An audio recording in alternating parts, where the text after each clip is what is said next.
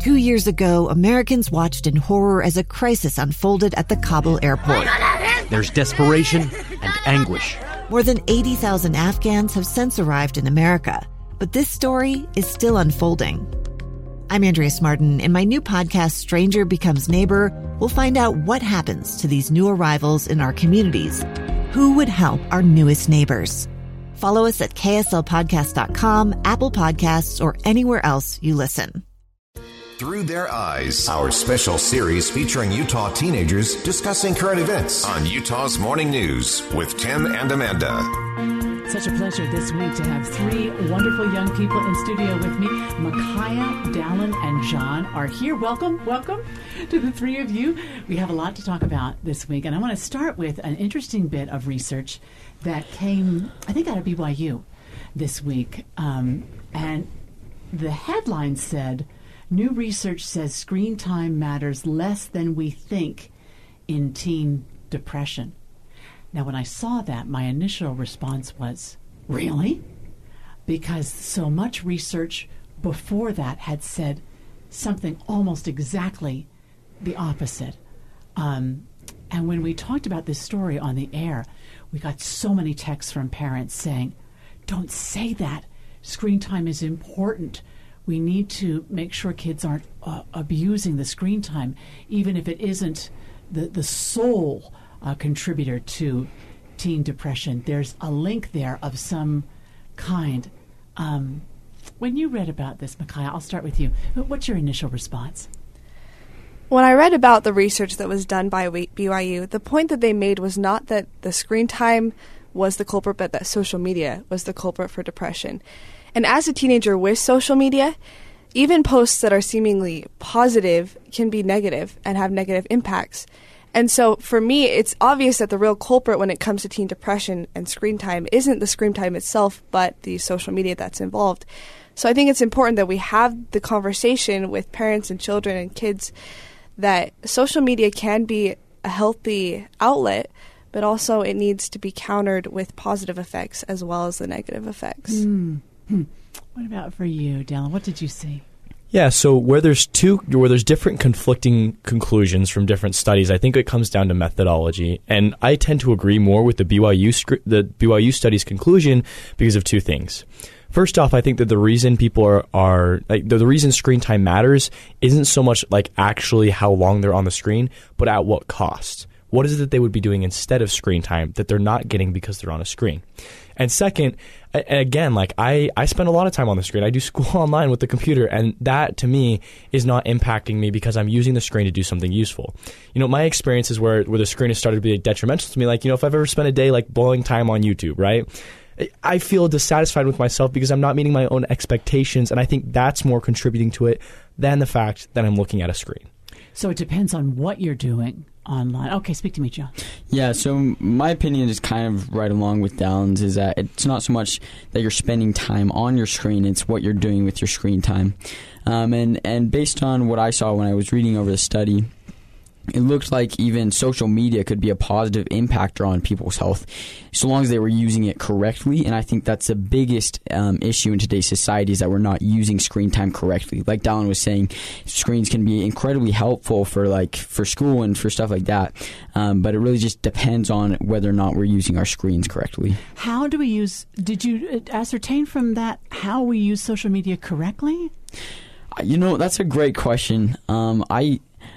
This has always been like a hard question for me. I don't personally have social media just because I find I get distracted easier. Really? You yeah. don't have Facebook, you don't have Instagram, you don't have any of it. Nope, an email and a flip phone's the best I got. So I find that I get distracted and I can't focus and I can't work as hard as I normally would if I had social media. So I found that for me, it's just eliminating is the best solution to that problem. That's interesting. I remember one of the things that they said in the article was, unfollowing is your friend. And this is something that I have said to not just young people, but to people of all ages. If someone is reaching out to you or commenting in any kind of a negative way that feels attacking, there is no obligation on your part to engage with this person. unfollowing is your friend. Unfollow. And if that person ever wants to engage with you in a more respectful way, we can look at that down the road. But yeah, I am not reluctant to cancel that bad energy from my life. Does that speak to you, Micaiah? Yeah, definitely. And I think even extending that unfollowing idea to any profile that is not uplifting.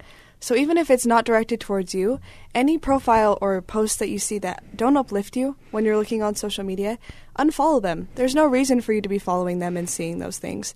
And I think that's important for us to understand when we're looking at social media. Because that's taking time out of your life. Yeah. And I do remember one other thing that I'd like you to comment on. It talked about the rule of 1 hour before bedtime and what you do with that 1 hour before bedtime. Are you on your screens for whatever purpose an hour before bedtime? I'll start with you, Dylan. Well, it depends on how much homework I had to do and how well I budgeted my time, right? Because, oftentimes it does end up being I end up working late, crawling into bed, and going right to sleep. And I've heard these things where it's like, think of 5 happy things before you go to bed, because that's going to set the tone for what you're going to think about through the night. And I have tried that. I should definitely experiment with it more, because I haven't, tried it enough to start figuring out what impact it is and stuff.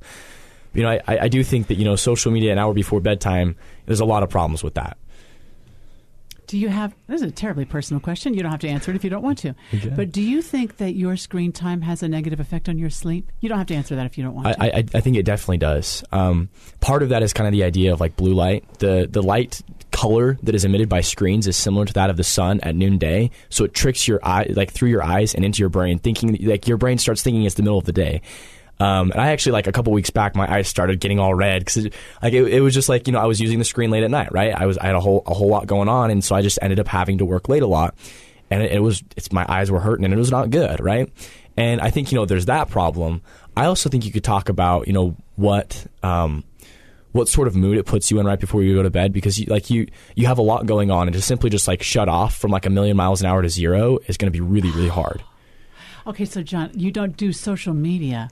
But are you on any screen right before bed? That's a terribly personal question. Yeah, definitely. It kind of like along with what Dallin was saying, I have homework and I have school that I'm trying to do, trying to catch up on that stuff. But honestly, I find that when I like sit down and read a book for like 10 or 15 minutes before I go to bed, instead of staring at a screen and typing up papers and stuff, then I honestly can have a way better sleep.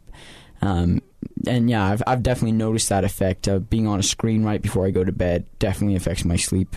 Is it the same for you, Micaiah?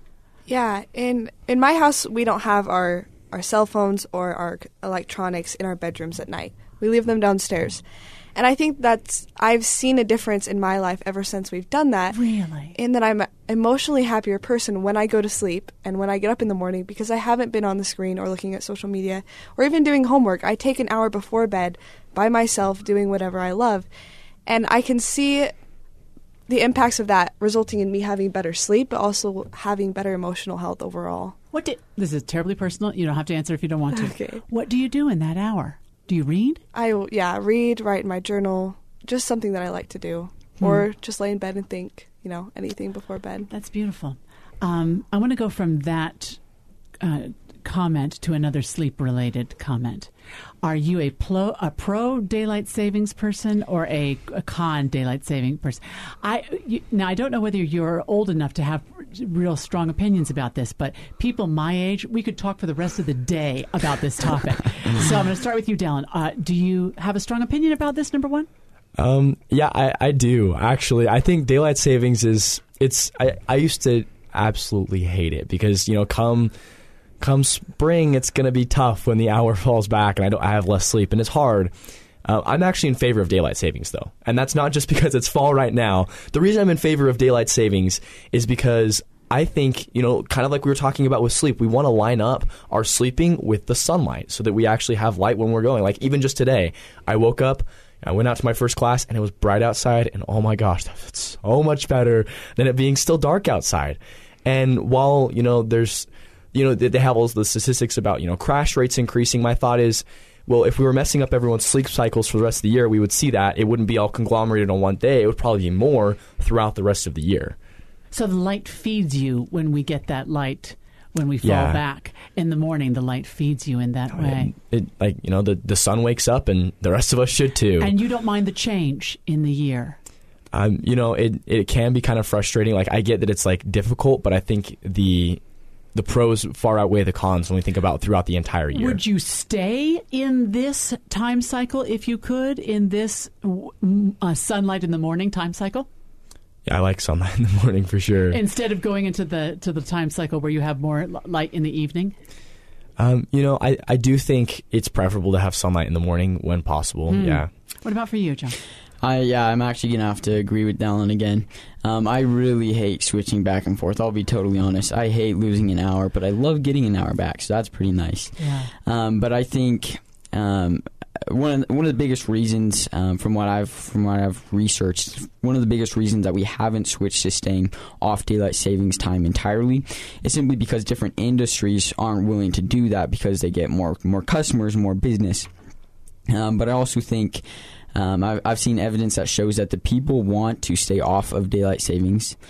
And I think that at some point, businesses need to respond to that feedback, and we need to. I'm pretty biased on this point, but I really love the morning light versus the evening light. I'm a bigger fan of the morning light, so I think you'd stay on morning light. I think that the time we're in now is called standard time. Mm-hmm. When we have the more morning light, that is standard time. So you'd stay in standard time. Yes, 100%. What about for you, Micaiah? So I disagree with John and Dallin. I think that losing an hour in the spring and gaining it in the fall is just a big hassle, and I would rather not have to deal with it. I think that statistics show that, sure, it might help, but statistics also show that it has some cons as well. So I would support us doing something similar to Arizona and completely stepping away from daylight savings and just keeping our clocks the same and not having to go through that hassle of losing and gaining an hour. If you had to choose, would you stay with more light in the morning where we are now in standard time, or would you keep more light in the evening, which I think is called daylight saving time in the summer, like it is in the summer? Yeah, I would keep the standard time. In the standard time. Yeah. Now, I think, isn't this crazy? I think we are actually allowed under law to choose to stay where we are now. We are not allowed to, by federal law, we are not allowed to choose as a state to change our clocks to daylight saving time as it is in the summertime. We're not allowed by law to choose that as a state. It's the strangest thing. But we are allowed to choose to stay standard time where we are now. But the majority of the people, for whatever reason, want the summertime more than they want the standard time. They want extended light in the evening, and maybe it is for business reasons, as you might have pointed out. But thank you for that. It's interesting. And I bet part of it is you guys have to get up so early for school and so early to begin your days that the light in the morning might serve you. Any other thoughts on that? I want to ask you about, there's a question that reporters ask political leaders, and including the highest political leader, the President of the United States. They will ask the President of the United States frequently, what keeps you up in the middle of the night? In order to ask him, what is it that you worry about? And over the years, presidents have answered that question with things like Iran, Russia, nuclear weapons, North Korea, things like that. But I want to ask you, at your ages and where you are in life, and I don't mean to encourage worry on your part, but I wonder, if you worry about anything, John, what do you worry about? Well, to be totally honest, being a teenage boy, it's pretty easy for me to fall asleep at any time of the day. But I love that. Can I just say I love that? and I'm certainly not the president. I have a relatively stress-free life. And that's beautiful. And that's also a testament to your family. Yeah. So the biggest thing for me is honestly that I'm preparing myself for my future. That I'm preparing myself that I can get into a good college and provide for a family after that. That I'm being the best possible person to lay a foundation for our community and our society as a whole. If I have any worries, that's probably the biggest one. I love that. What about for you, Dallin? And this one kind of for me changes to whatever the big thing going on in my life is. Just like I'm sure it would for the president with whatever issue he's dealing with at the current time. And that varies from, conversations I had with friends or all the way over to, I've got this extracurricular thing going on I really care about, and I'm trying to figure out how to make this or that happen, and I'm trying to, put in my part, trying to balance my school with all that, and sometimes it just feels like a whole lot, and it keeps you up late at night. What about for you, Micaiah? As a teenager in the United States, with all the freedoms that we have, I recognize I have a lot of opportunities. And with great opportunity comes great responsibility. And so sometimes I worry and I feel pressure, and I think it's positive pressure to live up to those opportunities that I have.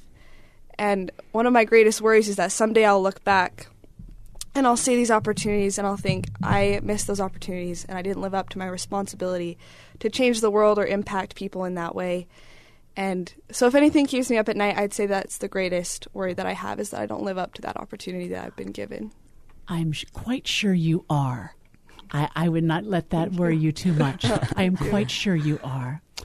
Thank you for letting me ask that question.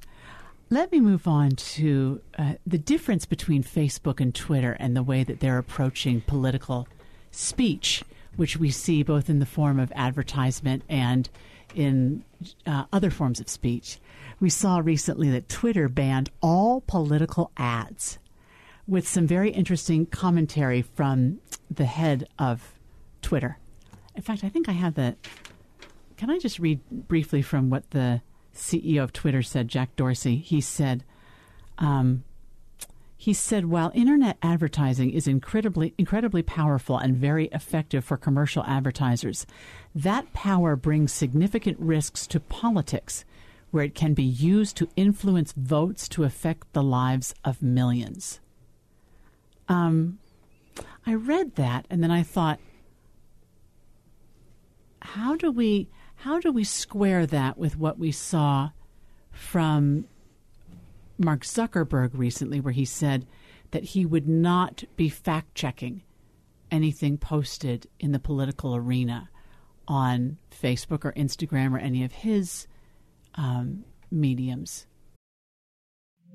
2 years ago, Americans watched in horror as a crisis unfolded at the Kabul airport. She was tear-gassed and beaten. Images of thousands desperate to escape Taliban oppression filled our news feeds. More than 80,000 Afghans made it to America. But the story didn't end there. It was very cold. There was no power, no heat. Who would help our newest neighbors? I'm Andrea Smartin. In Stranger Becomes Neighbor, you'll hear the stories of some remarkable refugees who left their homes and their dreams behind, only to start over from zero. Their only possession was 3 blankets. And you'll meet Americans who stepped up to help them. You want me to come when you deliver your baby. What can one person do in the face of an international disaster decades in the making? That's Stranger Becomes Neighbor. Find us at kslpodcast.com.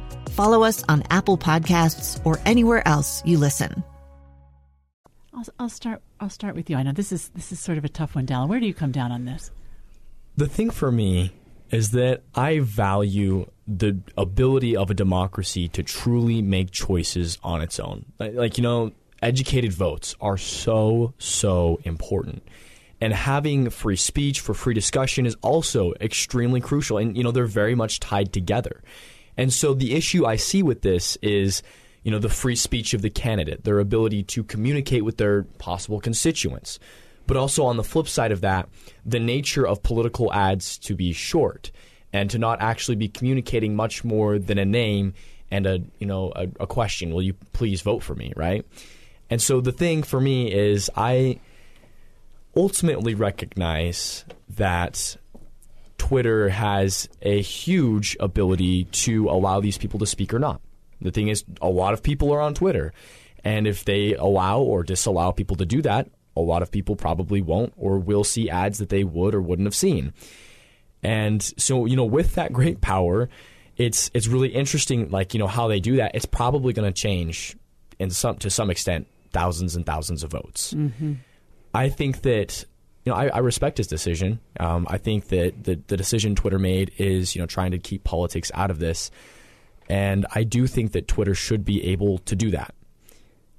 But, and the reason for that is because I don't want, in the name of the voice of the people, for us to silence the voice of the people by discouraging educated votes.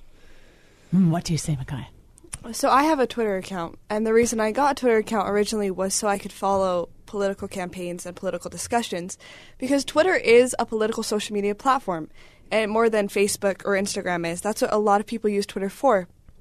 And so when I saw that they had banned political advertisements, while I do agree that they have the absolute right to do that as a company, I do think it's the wrong decision, because as a platform that is a political social media platform, they have the opportunity to be an advocate for free speech and to educate the people. There are some political ads that are deceiving the people, but also some that are educating.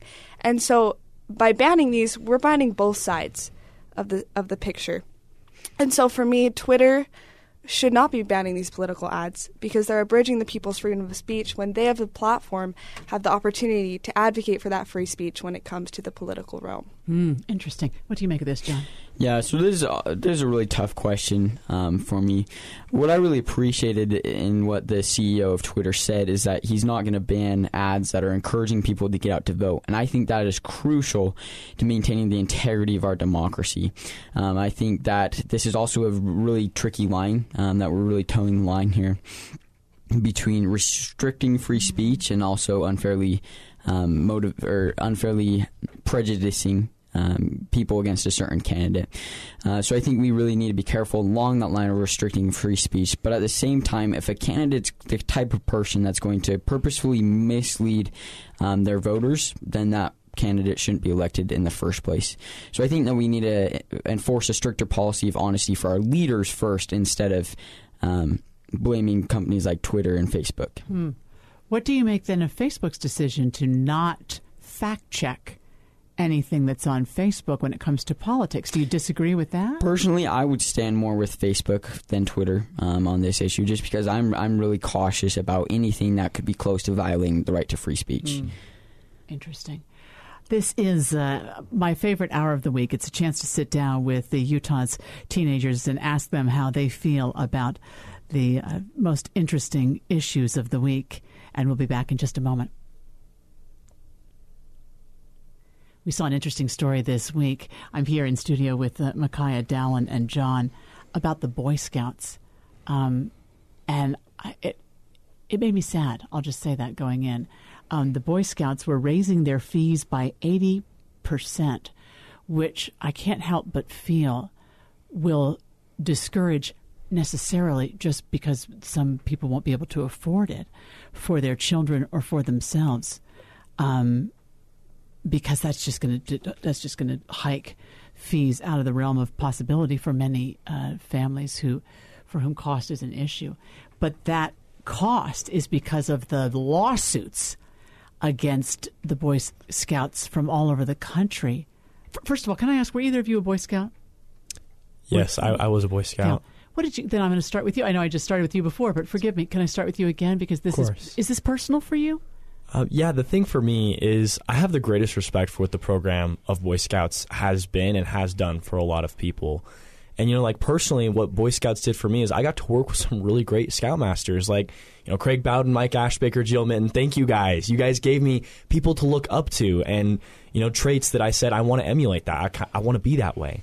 And, still today, like I have a relationship with those people and, they did a lot for me and I have a lot of respect for that. But at the same time, I recognize that the Boy Scout, the organization of Boy Scouts is in a tough spot.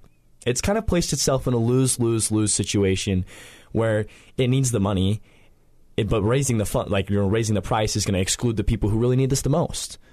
I mean, just thinking purely of demographics, right? Like if we were to raising that price is going to exclude it from the sort of people who are who need this program, who don't have alternative programs that they're part of, and that just makes me sad to think that these people who really would take advantage of this opportunity are going to be denied it.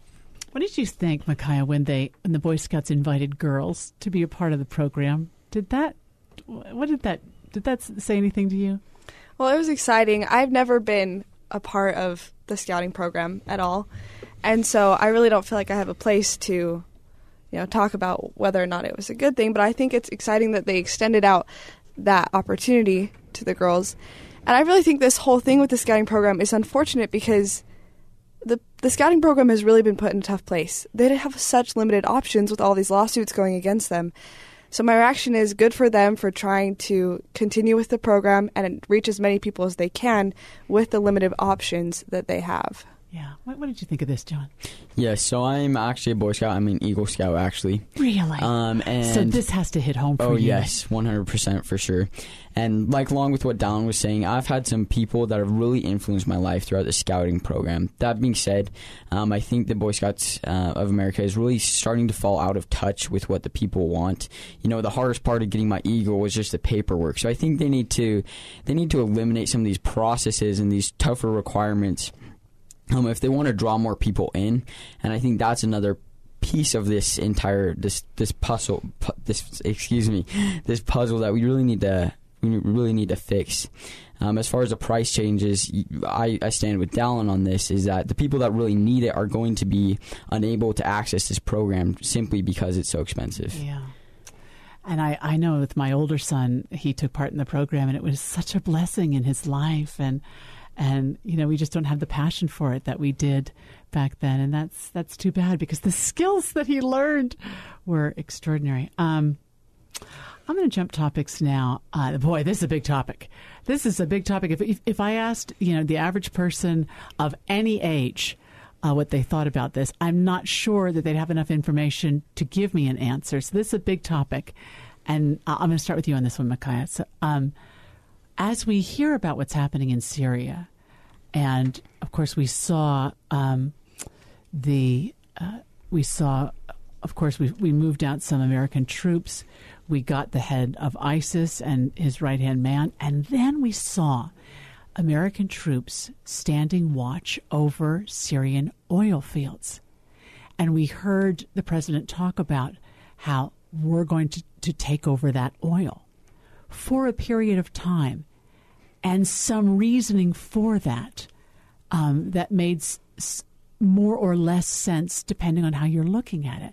And I wonder, as you look at American troops standing watch over oil fields in a foreign country like Syria, especially after what's happened over there, does that make sense to you? Well, I think overall, the United States military power should stay out of Syria and other Middle Eastern countries. I agree with President Trump when he says we're fighting an endless war over there. But that being said, for me, this issue comes down to two things. It's either protecting the Kurds over there and the oil, or allowing that oil to go to ISIS. And the U.S. is in a position where we're really the only country that can protect that oil from ISIS. And so I think this is an exception to that rule that President Trump said we're fighting an endless war. This is an exception where we do need to protect the U.S. and the Kurds over in that area with the oil fields. Even though we're sending our military power into a different country, I think overall it's a good thing for the U.S. to be protecting those oil fields. Do you agree, John? I'll be honest, I'm not the president or the secretary of state. I don't understand all the deep policy behind this. But based on the limited understanding that I have, I would tend to agree with Micaiah that we can't let the oil fields fall back into the hands of ISIS, because then they have a revenue source to keep on fighting and keep growing, and we just can't let that happen. And so I think in that case, then we're not just protecting an investment, we're protecting our citizens and our people and our country as well. Does that make sense to you, Dallin? I certainly agree with the idea that oil is power, right? And it's something that we don't want falling into the hands of our enemies. It's something that we need for ourselves, to be honest. Like, we need oil. You can't wage war without oil. And if the United States were to be in a position where we needed to wage war and we didn't have access to the oil we needed, that would be devastating to our ability to defend democracy. I'm just of the opinion that we shouldn't have left in the way that we did. I think it's a disgrace to America's. It's a disgrace to America that we can't treat our own allies, the people who helped us through these hard times, with any sort of respect. I think leaving the Kurds was not the right thing to do, and I think the fact that we're coming back is almost just like rubbing it in. It's like, we wouldn't stay for you, but we would stay for the oil, and that to me just says, maybe we should have been there the whole time, and maybe we should have done this a bit differently. Any other thoughts on this one? Boy, I'm going from one difficult topic to another difficult topic, and I want you to know I'm not bringing this up because of the salacious nature of this story. I'm bringing it up for, I guess I'm bringing it up for the gender part of it. And this is Representative Katie Hill, who stepped down from Congress. I think she's from California. She stepped down from Congress a week or so ago, and she claimed that she did so because of a double standard. I'm going to just quote some of what she said from the floor. She said, "I'm leaving because of a misogynistic culture that gleefully consumed my naked pictures, capitalized on my sexuality, and enabled my abusive ex-husband to continue that abuse. I'm leaving because of the thousands of vile, threatening emails, calls, and texts." Without, I don't want to go into what the parts of this that are unnecessary for us to discuss. But the question I guess I have, John, is this her stepping down because of her behavior, which was inappropriate, which would cause anyone, male or female, to step down? Or is this her stepping down, and she has a point, that men would not have been forced to step down, but she is somehow being treated differently, which is what she's claiming? I don't know. How do you understand, to the extent that we can, what we're seeing in this case? Well, I think the first foundation that we need to build upon is if it's wrong for a man to do that sort of thing, then it's wrong for a woman to do that sort of thing. And I think that no matter the circumstance, we just need to hold firm to that foundation. I think that men who do that type of thing should also leave office. I think that women who do that type of thing should leave office. And I don't think it's something that should change based on your gender Right. It's a difficult issue to discuss, but it should, precisely what John said. Over to you, Dallin. You know, the thing for me is I 100% agree. We're not excusing anybody for this. Male or female, if you act in that way, I think you certainly ought to leave office. But the thing to me is this speaks to a greater issue in politics. The fact that this sort of behavior is happening, the fact that the way that we're dealing with it, all of this is just such a mess. And I think that this is more a reflection of that than it is of any sort of double standard, because I don't think the double standard exists. I think, we take individual claims for what they're worth, and we make our judgments based off that. And if she wants to say other people's claims were not valid, that's her opinion. I disagree. Yeah. She mentioned in her article, and I don't know, you take this for what you will, she's pointing out that the president has been accused of all of these improprieties, and yet he's still the president. And she's been accused of two instances and someone exposed these private pictures of hers, and she has to leave. Whether you agree with her or not, you can see where she's coming from on that argument. What say you? It's difficult, right? Because, again, the system is just such a mess that sort of thing happens in the first place. And then, the fact that it can continue, right? I remember one of her claims was like, the people let my ex continue this sort of abuse. And I agree, we shouldn't be doing that. But there needs to be a better way to solve these sort of claims. Because if we just say every claim is valid, we're giving people far too much power to make empty claims and remove people from office. But if we say that no claim is valid, then we're denying people of, being able to find justice for these awful wrongs. And so I say that, I'm going to take this on a case-by-case basis. And, I would have to go to the details of the case, and I'd have to make that decision. I'm not going to just say the fact that there was a claim. Yes. One way or the other. Micaiah. Over the past couple of years, we've seen a lot of growth in the Me Too movement, with women saying that men have sexually abused them or sexually harassed them. And we have seen men being punished for that or stepping down, whether they're the CEO of a business or they're in politics. And I think it's important for us to look at that, because we're seeing the women with Katie Hill and we're seeing the men over in the Me Too movement. Both of them, if the claims are valid, they are stepping down. And so I think when she says there's a double standard, I think, like Dallin said, we have to look at it case by case. It's an individual claims that are being made. And we need to look at both of those, regardless of the gender. And I think that's what the U.S. is doing, looking at those regardless of the gender and then making our decisions based off of that. So when she says that there's a double standard, I don't think that she has an argument to make based off of what we've seen with the Me Too movement over the past couple of years. Strong comments from very young people. Well done. May I ask you now, this is another challenging, we have so many challenging issues this week, and you're handling them so brilliantly. So Amazon is thinking about suing over losing the contract to Microsoft. This is a big, hairy one to get your brain around. Amazon was the leader in getting this gargantuan contract for quite a long time. Then it says, and it claims that it has and had and always had the better product for this particular contract. Then it claims that President Trump started criticizing Jeff Bezos and it specifically, and it loses the contract to Microsoft, which it claims never was and still is not good enough to get the contract. Does Amazon have a claim for not getting the contract in this case? Who wants to take a shot at this? Because this is a chocolate mess. Would you please tell it? Yeah, I mean, the thing is like, would I legally think that they can win this case? I think it's a real uphill battle. The burden of proof, in this sort of legal case is going to be preponderance of evidence. It just becomes this big mess where they have to say we would have gotten it if Donald Trump had not made those comments about our company. But on the flip side of this, we're talking, did Donald Trump have a right to make those comments? And were you making comments about him? Right? I think if Jeff Bezos is going to get up there and claim, well, he makes a comment and it harms me, I should sue for damages. Why can't Donald Trump say the same thing? Because as soon as you start politicizing your company, you have to understand that politics has a right and should fire right back. Who makes the decision about the contract?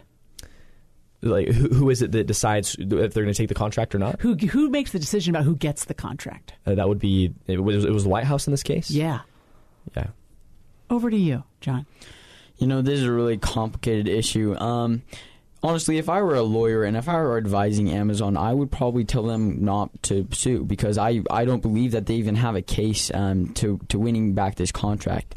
The fact of the matter is that the United States government looks at all the available options, and if they find the best bidder with the best product, then they're going to go with those people. Now, I don't understand the entire bidding process as well as I'd like to, but based on what I've seen, there's nothing unethical or nothing wrong with this process. It just went to the better company. What do you say, Micaiah? Well, I agree with Dallin and John. I think Amazon doesn't really have a case, and it would be an uphill battle to try to go and win this case. They'd be using time and resources that would be wasted. And like Dallin said, the president has the right to say what he wants about Amazon, and it would be hard to prove that those comments were what made Amazon lose to the contract. So as a lawyer, I would say, Amazon, don't pursue the case and instead go pursue other contracts. Amazon has the potential to have a contract with CIA or other organizations like that and get just as much money as they would have with the Department of Defense. And so I would encourage them to do that rather than fight this battle with Amazon and the cloud contract. Going to add, Dallin. This just makes me think of like gravel trucks on the road, right? It's got gravel spilling everywhere, and then all of a sudden a piece of gravel hits my windshield, and surprise, it's broken.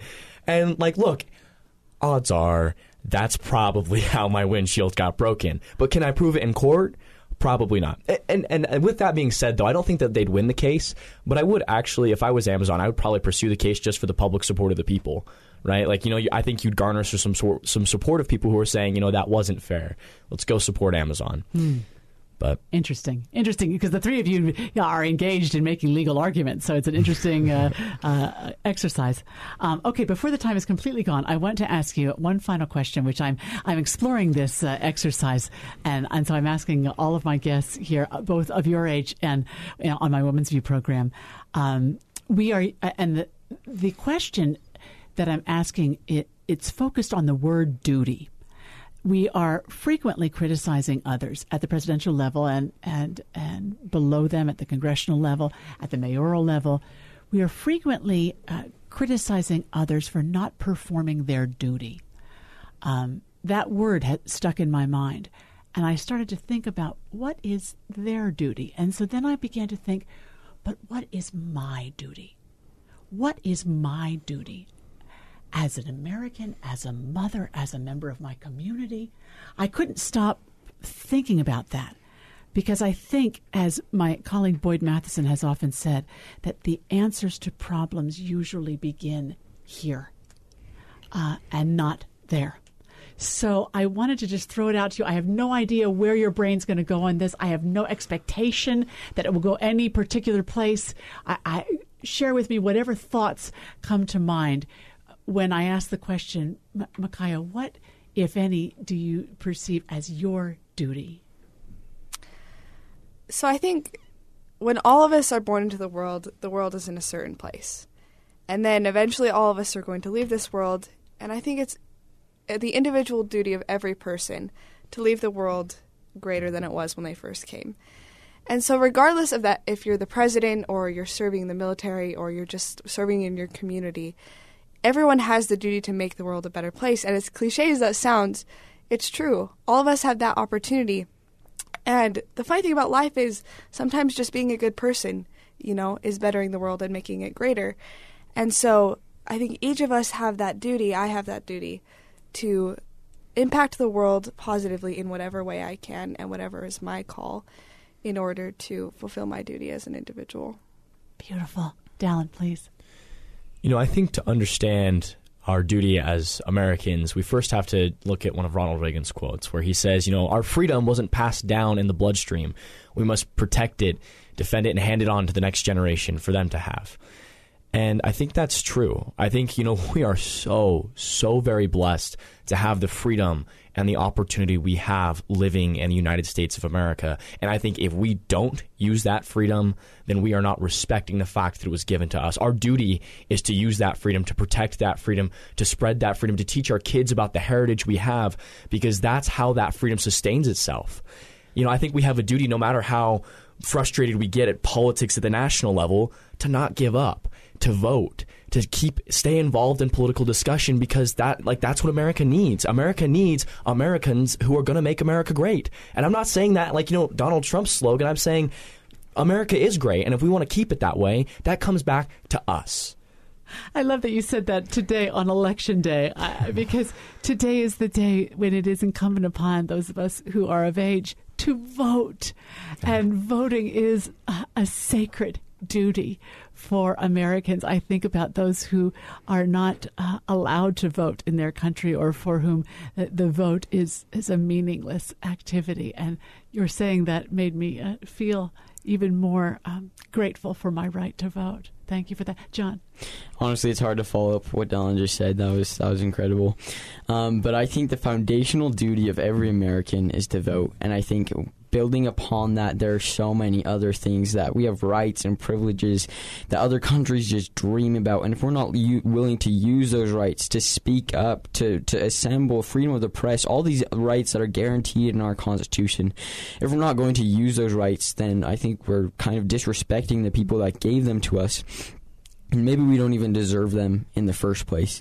So if you're concerned about teen suicide or guns in schools, then why don't you speak up and do something? Because you have the power. If you don't see a good candidate in office, or someone that you don't see a candidate that you agree with that's running, then why don't you get up and run? Because you have that right. And I think as Americans, we need to respect that duty and that right to vote and to run for office and to free speech and all these other rights. We need to respect those and also encourage them, pass them on to our children, because they're so essential in our democracy. Bravo! Will you ever run for office, John? Yes, 100%. I hope you will. If I need it, then I'd like to I'm vote for you. I know the time is up. Please come back and see me again. Please come back and see me again. Please, Micaiah, come back and see me again. This is Through Their Eyes on KSL News Radio.